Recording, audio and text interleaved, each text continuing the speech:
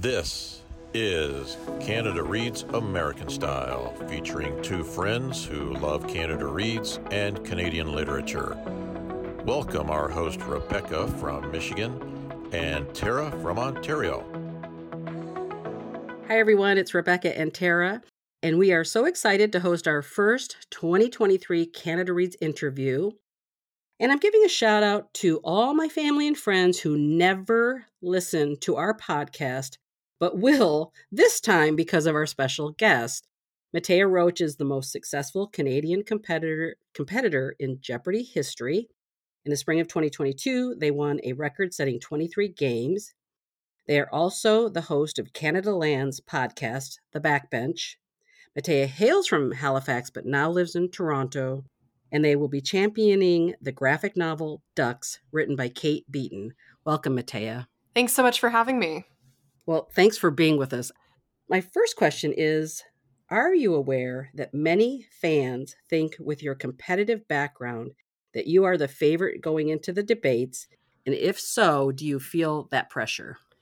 So I generally try to read as little on the internet as possible about anything that I do, unless it's absolutely essential to me being able to do whatever job I'm doing. Just because a lot of it's always going to be positive, but then sometimes you'll see some negative things, and those are always the things that stick in my mind. So honestly, no, I wasn't aware that people thought that. It's funny, like, I actually think that the sort of competitive background of Jeopardy is not why I think I'm going to be good at this. I think the real thing that I talked about, I've talked about this in press and stuff before, but I was a competitive debater for like 7 years, my whole way through high school, and then also for my first 2 years of university. And I also coached like high school level debate for 5 years as well, kind of overlapping a little bit with when I was still competing. So, it was funny when the producers contacted me for Canada Reads, one of the questions they asked was what I would describe my style as a debater. And I was like, well, do you know I actually did it for a long time? And they didn't. So I think that is the thing that I'm going to find the most helpful. Like, it's going to be a very familiar thing for me to do. In terms of pressure, I mean, I think I want to make sure that I do Kate and her work proud. But, there's not in terms of like what's on the line for me personally, like that's really all it is wanting to make sure that her work is well represented. So I don't really feel a sense of pressure of like, I need to make the viewers feel like they've gotten their money's worth, so to speak, out of my performance. Let me put it this way. It will not be the most high pressure thing I'm even doing in the month of March. Wow. Okay. That makes me want to ask what else you're doing in March, but I won't, but I do.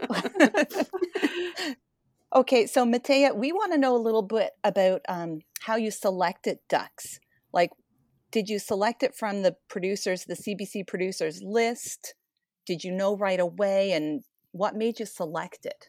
So I basically, during that initial call with the producer, is what happens is they'll contact a number of people. They'll contact more people than they end up selecting for the panel.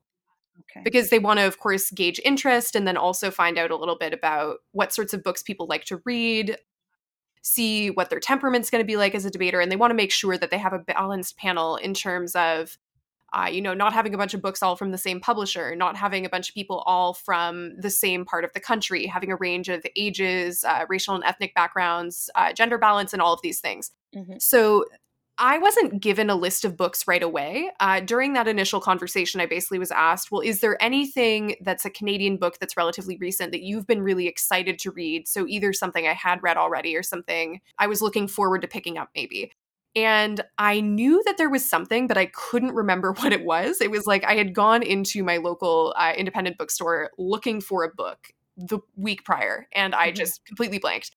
And the producer was like, okay, well, we have something in mind for you that we think would be really great, but you know what? I won't tell you because they didn't want to influence me at that stage of the game. Mm-hmm. And they were like, okay, if we do end up choosing you to be on the panel, we'll let you know what we were thinking of.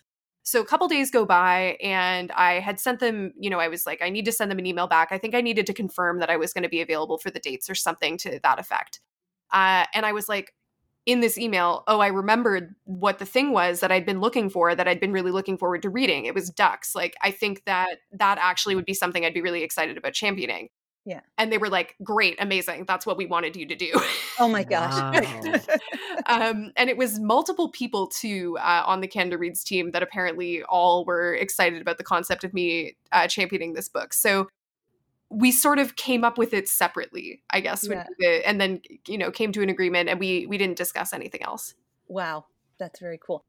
I have a secondary question that I don't know if you can answer it or now, but if it had been a different book that they wanted you to read, do you have veto power? Do you know? I mean, it didn't come up. I think, yeah, you do. Because at the point Okay. where they want you to be on the panel, I don't think that they would kick you off the panel for not wanting to do Yeah. the book that they had suggested. And I think it's super important for the success of the show that the panelists genuinely do feel that the book they're championing is the book that all of Canada should read, right? I think it is difficult for most people, especially with something like literature, where it's hard to fake having a taste that you don't really have. Mm-hmm. It would be really difficult to defend a book that you didn't feel strongly about. So I imagine if they had come to me with something and I said, you know what, that's so out of what I would normally read, I don't feel like I'm going to be able to do a good job with that book. I think they would have been like, okay, well, you're not doing that one. We'll think of something else. Okay, good. That's what I wanted to hear. Awesome. Wow, Thank you. for that Yeah. background a little bit, because sometimes as fans we're not really obviously part of the process, so it's nice to get a little bit of that inside information. That's kind of cool. Do you have a process for reading all 5 books? In fact, I'm assuming you've read them all by now, but do you do note taking or highlighting? And I was going to ask if there was any similarity in preparing for Jeopardy and Canada Reads, but then with your debating background, I'm assuming that is exactly how you've approached this then? Mm-hmm. Yeah, so I have read all the books. I actually just finished Mexican Gothic yesterday, and that was the last of the 5 that I read. My intention is to read them all twice. So I've gone through all of them once. I didn't take notes at all. I actually have historically never been I never highlight anything I ever read, and I usually will take separate jot notes is how I will take notes. Like when I used to be in school and reading things for English courses, that would be how I would do it. I wanted to read everything first to get just sort of my emotional, like regular reader response, because I do think that that's important, because that's how the majority of people who are reading these books, in conjunction with the show or not, are going to be interacting with them, right? It's not going to be in an analytical, academic, like note-taking way. Yeah. I do plan on going over everything again. I'm a pretty fast reader, I would say, and especially if it's something I've already read before. I think I have stuff in mind that really stuck with me that I'll go back and note down page numbers and note down passages and probably write down some things about wider themes. Like one thing I've noticed, and I'm not sure how many of the books you folks have read, like there are definitely things that cross over in terms of common themes, not necessarily among all 5 books, but there'll be a certain theme that maybe 3 out of the 5 have in common or something like that. And so ways of connecting them together, like one thing that I definitely want to think about is, well, what are the questions that Ali, like the moderator of the panel, is going to maybe put to us, right? Like what are things that other people might bring up and what are points of comparison that they might want to use? So yeah, a lot of my preparation, I think, will really draw from the sort of debatery way of thinking about things where you want to predict almost as much as you can before you go into a debate what other people might say and how you might respond to that. Whereas preparing for Jeopardy is very much like, it's also strategic, but it's just a very different kind of activity, right? You're not speaking in full sentences on Jeopardy except during the little interview portion, right? Wow, thank you. Yeah, that's really interesting because especially with your background, you're probably approaching it unlike most people would because you've got that background. So that's really fascinating. Yeah, like one thing I'm curious about, because I am not somebody who typically takes notes in full sentences ever for any situation. Like I would think I was saying to my dad recently, like the threshold at which I'm going to start writing notes in full sentences if you want to get me to talk is probably if you want me to give a 15-minute speech or longer, like then I will write things down verbatim. But most of the time I'm most comfortable having sort of a rougher jot note version of things. And then that gives you this sort of freedom and flexibility to be spontaneous and to be truly responsive and engaged with what other people are saying. And I will admit, like, I have not been a big Canada Reads listener or watcher before. I think mainly I stopped listening to the radio when I no longer was living with my parents. And like, now I don't drive anywhere anymore, right? So I just like never have the radio on. And so I can't say with authority that this is true, but in the clips that I've watched, I do feel as though, especially in things like opening statements, people will be reading off of, Yeah. I've written my 1 minute thing. And for the Q interviews that we did, definitely some of the other panelists had written, okay, here's my 30-second pitch. And I did not do that because I actually find it to be kind of encumbering. So it'll be interesting to see whether those differences manifest themselves in this group of panelists, because I don't know the other panelists super, super well yet. They all seem great. They all seem really sharp, but I don't know them well enough to truly know what their communication style is and how they're going to prepare.